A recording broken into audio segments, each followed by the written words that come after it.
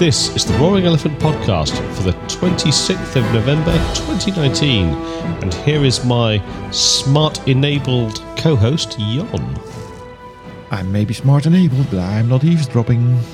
I drop no eaves because I don't know what an eave is.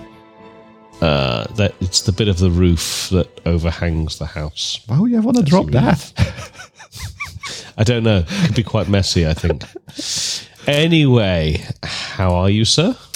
I'm okay, I guess. The year is coming to an end, slowly but certainly, but the Roaring Elephant is still up and about. We're still delivering the news, hot from the presses, or something like that, Indeed. I guess. Something similar to that. Talking about delivering the news, are you morally obligated to tell house guests about your smart devices, is the first news item of the day. The first thing I would like to comment on this is that it's very amazing that this is actually a question we should ask these days.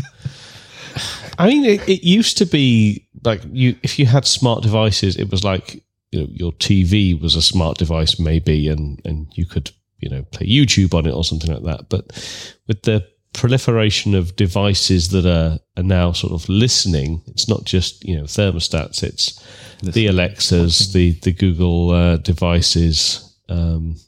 Facebook has a thing too. Facebook has their VoIP, Skype channel, whatever they want to call it. The Facebook portal. Yeah, that's the one. And of course, Siri, but it's a bit of an also-ran because no one really uses Siri. So yeah, all of these devices continuously listening.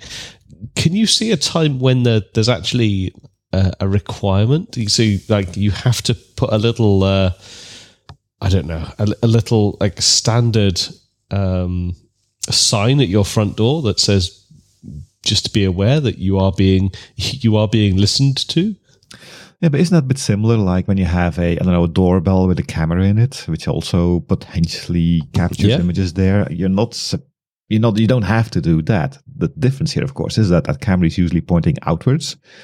Towards the public street, while inside the house, you could assume some privacy guarantees are in place. I don't know. But on the other hand, will it become the point that, everybody has these things anywhere, so just prepare yourself that whatever you say, do gets recorded and repeated and replayed on Facebook afterwards anyway?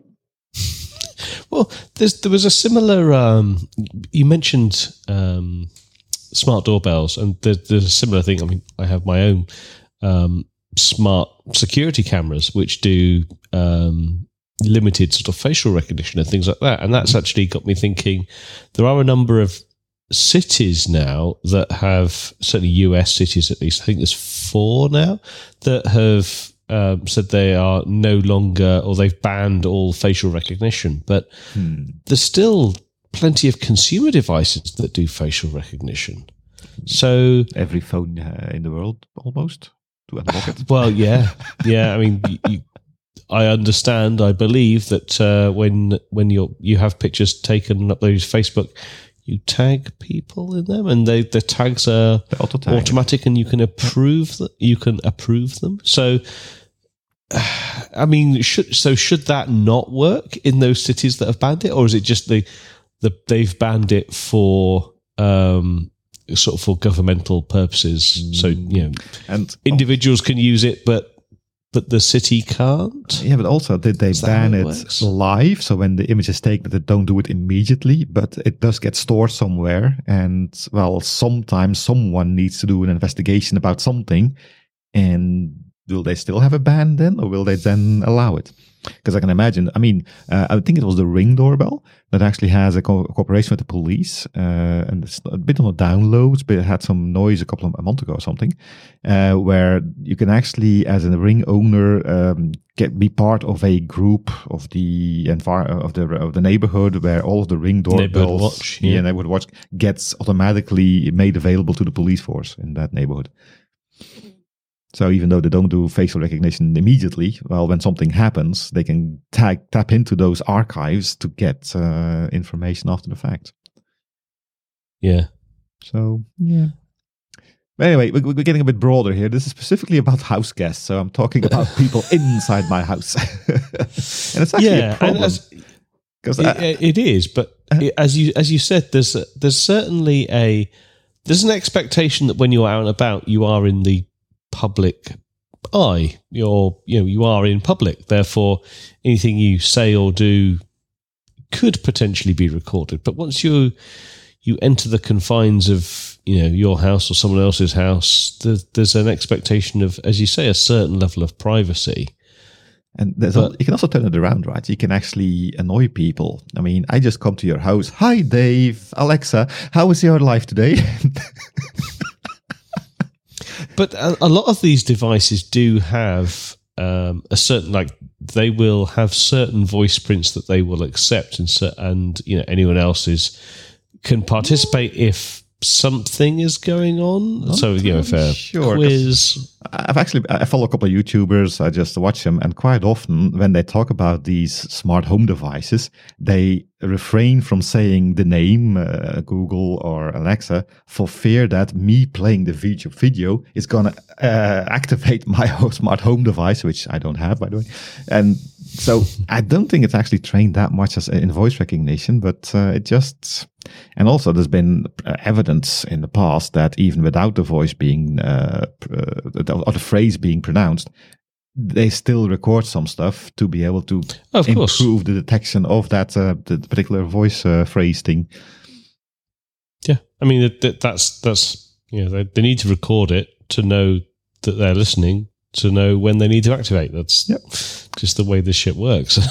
And that's why a while ago there was a hardware project on GitHub somewhere that kind of made if you're looking at a picture, you can describe it for me, but it kind of makes a little covering that you can put on top of your Alexa or your Google device, and it actually emits white noise towards the speaker. So the smart speaker only gets white noise, and whatever you say in the room gets white noisified, so it's no longer identifiable or recordable. And then you can actually give it your own phrase for that little patch you put on top of the device to make it stop doing white noise and feed the whatever audio is happening through to the smart speaker. And it's something you can make yourself. This has a whole GitHub description of the software and the hardware components to it. It's amazing that these things actually have a reason to be. Yeah, but I mean, there's a set of devices, and there's an open source project as well now. They're called Mycroft, and Mycroft was I think it's been around for a while now. And I think it's in its second major kind of iteration. Was designed to be an assistant that could actually work offline. It's also open source as well, so you can see what it's doing, how it's doing it, and all that sort of thing, which I always thought was a really interesting bridge where you get to control how much you want it to be able to do, how much you want it to be able to talk to the internet, what you want it to be able to talk to the internet about, that sort of thing. Which obviously it doesn't have the downside is it doesn't have quite the as impressive an ecosystem as the many of these other solutions. But I still think it's an interesting idea that open source could potentially come up with a kind of a nice way to bridge this gap. Yeah, as you said, the problem I think is the form factor, because if I look at the website here, it's Raspberry Pi driven, which is fine if you have a Raspberry Pis. I've got a couple. But a lot of, the big reason why the Alexas and the Googles are in your home is because they're cute, they're easy to use, you install them, it's all hands off, it just does its thing. And they're coupled to an extensive ecosystem of stuff. I mean, the main reason Alexa ever got invented, I think, is to make it easier to buy stuff off Amazon. Yeah, no, very much so. But then, no, the Mycroft, actually, there is a hardware device. The old one looked a bit like Johnny Five's head severed. The new one looks more like a smartphone, a smart speaker with a phone embedded in the side of it. But yeah, no, I do completely get your point. I do like the Mark 1 there. Yeah, as I say, severed Johnny Five head. But, it's more of a squashed Eevee from Wall-E. Yeah, that could also work. So anyway, yeah, coming soon to you, sort of the equivalent of bumper stickers that you put on your front door that you can tell people that Google Amazon, Siri, and everybody else is listening. Yeah, I mean, there's no going back, I think. These things are here, they're here to stay, and it's not going to change anymore. I think anybody holding out hope for that is not going to have his wish fulfilled. Although, do you have one of these things? I do not. Well, why? Do you miss it? Well, I say I do not, but then I hesitate slightly because, of course, I've got an Android device. Therefore, I've got Android Assistant, so I can say the phrase. It is enabled because I use it to switch on and off lights and things. Oh, okay. Well, I've disabled mine because I only use it for GPS navigation, and it didn't work very well for that, so I had no use for it whatsoever. I must admit, I do use it for that as well. I use it especially in the car. That's also the one thing I thought might be useful because it needs to be hands-free. Obviously, in this part of the world, if you do, there's something on your phone you can find. But it just didn't. I mean, as long as you're in the app, it works. But if then somebody calls me, the app for the telephone call pops up. The Google GPS thing goes in the background. You have a little map visual still, but it's on the background. And you can't get it back again with a voice command. You need to tap it anyway. So yeah, what good is a voice thing then? Well, it's either if you're fully embedded in the Android Auto sort of world of things, then actually that works a bit better. Anyway, we're going way off topic here. So let's talk about, although it's kind of seamlessly related, really, IoT. Smart devices and IoT. How does that work? Exactly. Yep, IoT. We've got an article on the Dataflock website here about Red Hat, who has made a report about IoT outsourcing trends, and apparently they're accelerating in 2019. The article isn't very long, but it's interesting enough to talk about, I think, just the idea of outsourcing your IoT stuff. Now, IoT has been a bit of a darling of the tech industry in the last, can I say decade? At least the last 5 years. But that much IoT, on the one hand, it's everywhere. On the other hand, it's nowhere. It's a very dual view for me. I mean, I understand that a lot of manufacturing, for instance, there's a lot of robots in those things and have all telemetry data coming in, which is a kind of IoT. But when people think of IoT, they're thinking of different ways of IoT working together, devices work together. I mean, I have Philips Hue lamps in my house, which is a kind of IoT, but it's very localized. It's not, you can't access from the outside or anything like that. So that's not exactly the dream that was proposed before. But according to this report, there is a lot of business interest in the whole IT sphere still, which doesn't surprise me. People see dollar signs everywhere, I guess. And apparently outsourcing will make all of this stuff happen faster. What do you think? Well, I mean, it does make a lot of sense. A lot of organizations that are interested in IoT would have, no real ability to deliver on the technology required for an IoT strategy in many cases. So the obvious examples for me that jump into my mind are insurance companies, both health insurance and car insurance. Health insurance companies are interested in, fitness devices and information about the activity of their insurees. Is that even a word? Their policyholders. Yeah, customers maybe. That's an easier way of putting it.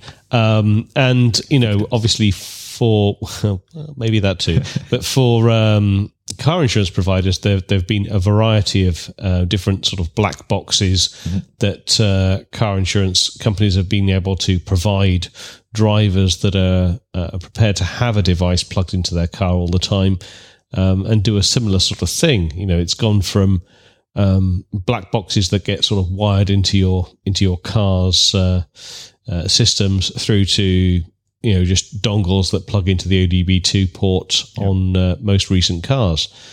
And it's kind of painfully obvious that, an insurance company is not a technology hardware business. It's not some of them do have, maybe software is not quite the way to put it, but obviously they do have analytics teams and things like that. And, there's certainly a good chunk of data science that goes on in many of them. But the actual IoT infrastructure in a lot of cases is outsourced, which does put things in a slightly awkward position. If a lot of these companies are using IoT as a differentiator, as an accelerator, well, if they're all outsourcing to the same party or the same subset of parties, then how do you make that a differentiator if you've all got the same data potentially? I guess the analytics part of it would make the differentiator. I mean, when I was at Hortonworks, this was one of the biggest things we talked about, and it was in IoT, is, okay, how do you get that value out of the data? Buzzword bingo achieved. But that's basically how your data scientists are able to get the value out of that data. Yeah, there's no way of saying it, basically. That can give you differentiation, because there's one way of just looking at the telemetry coming from those data, from those black boxes, and deciding, okay, you speeded, you didn't speed, you had a parking tickets, won't get in there, but you can just look at the rules and say if you did good or bad, or you can look at the context around it. Why did you good and bad? And the context around it could be, yes, you were speeding, but the police was just passing by and forcing you out of the way with their sirens and flashing lights, so you had to quickly move out of the way, so you sped a bit. So context could actually make it more interesting and differentiate between a black and white and a more of a gray area, so customers become more of a, less insulted when they get this, you're a bad person, and more happy. So yeah, on that part, even without having the hardware under your own control, hardware, I mean, the IoT devices typically are very small. As you said, it's a dongle you click in somewhere that then creates very, I was going to say anonymous, but I would say meaningless data, which have to be given meaning in some way or fashion. And there should be a lot of differentiation going on there. Yep. I mean, and also one thing which I'm still waiting for is the working together of different IoT platforms. And I'm not talking about BizB and other kinds of technologies behind it, but this car thing, this car insurance thing is a very well-known one. I think it's one of the only ones that's actually gone through from business to consumers with a side action being driving down your insurance premium. All other kind of things like the doorbells we talked about earlier with cameras on there, the Hue lights I have here, which are gimmicks basically. There's not really a use case. It's a fun thing to have, but apart from that, there's no real thing going on there. The car industry, yep, that's a good one, because then you have the car manufacturers, the dongles, and the insurance working together, give a third party, me the consumer, a cheaper insurance premium. But I haven't seen any other kind of working togetherness between a hardware manufacturer, a services deliverer, and a consumer give that same kind of, improved life through synergy of the above. I'm still putting my buzzword bingo card in. No, but honest, it's a lot been talked about IoT, and there's a lot possible, and everything can be measured, and everything probably is measured in some way, fashion. But where is the result of it? Where do I, Mr. Consumer, see any advantage for myself? Yeah, no, it's a fair comment. I can't actually think. I'm sure there are plenty of niche ones, but I can't think of any other major sort of IoT use case beyond. I mean, the smart lighting is probably there's a fairly sizable degree of penetration on it. But all smart heating systems, kind of a little bit, but it really does seem to be that in terms of that, the business, the analytics, and sort of delivering value. I think you're right. Actually, I think the car insurance one is probably unique, almost the maturest one by quite some margin. Because quite often what we call IoT is simply a nice word for remote control. Because if you look at the lighting solutions, the thermostat stuff, it's basically just a way of controlling something remotely from your smartphone when you're not at home. Yeah. And of course, there's of course the energy companies who will do IoT information from smart meters and see if they can do the grid. But I don't get any benefits from there. Basically, they get all the benefit, and I have to be happy that they steal my data. But yeah, apart from that, there's not that much around there. There's not much out there. I just had something else in my head when we were talking here, but nope, dropped off. Fair enough. Maybe finish off this article. At the bottom, they have the 4 reasons they say why you should outsource your IoT. Of course, we're talking about outsourcing this stuff, and just quickly going over those. Lower expenses. Yes, outsourcing is quite often driven because a desire to lower expenses. In your experience, does outsourcing ever lead to lower expenses in the end? I have never seen it actually work out that way. I mean, it might work out that way for certain departments, for certain teams, for certain budget swapping. But as a rule, overall, no. But hopefully you do get more for the same money. And the second one is access. Maybe. Maybe. Second one is access to talent, which is a double-edged sword. Yes, on the one hand, as you said before, you can't expect the insurance guys to build a dongle that plugs into a car. So access to talent is good. But as you also said, what's the differentiation there? Where do you get where do you get a specific thing that you can do, nobody else can do? So you also kind of lose talent by outsourcing it, which is definitely in big data and big technology things. A big problem today that people are trying to get back. I mean, a lot of my customers I talk to actually go away from getting black boxes and towards more made to measure or in-house built stuff because they want to know again what they are doing so they can get more influence, more information, more I don't know, tactile feel. I don't know how to say this, but get back into it and not have it done by somebody else and it's going to be okay. So, don't see that one as a good reason either. Now, the other one, global, outsourcing partners have global reach. If you're a local thing, I mean, if you're a car manufacturer, still you are global already, so that wouldn't be valid for them. But I could assume if you're just starting up as a startup, having a global partner that can just deliver whatever device you have globally without you having to do all this, that's a logistical nightmare. Yep, I can see that working. But as I say, that's a logistical nightmare. So you can just partner with, post office. I mean, possibly. It's a kind of outsourcing that works. And the last one, I kind of chuckled a bit. Up to date. If the work is outsourced, it'll always be the latest technological advances. Not sure who this author has been sleeping with, but I don't see that as a one-to-one match here.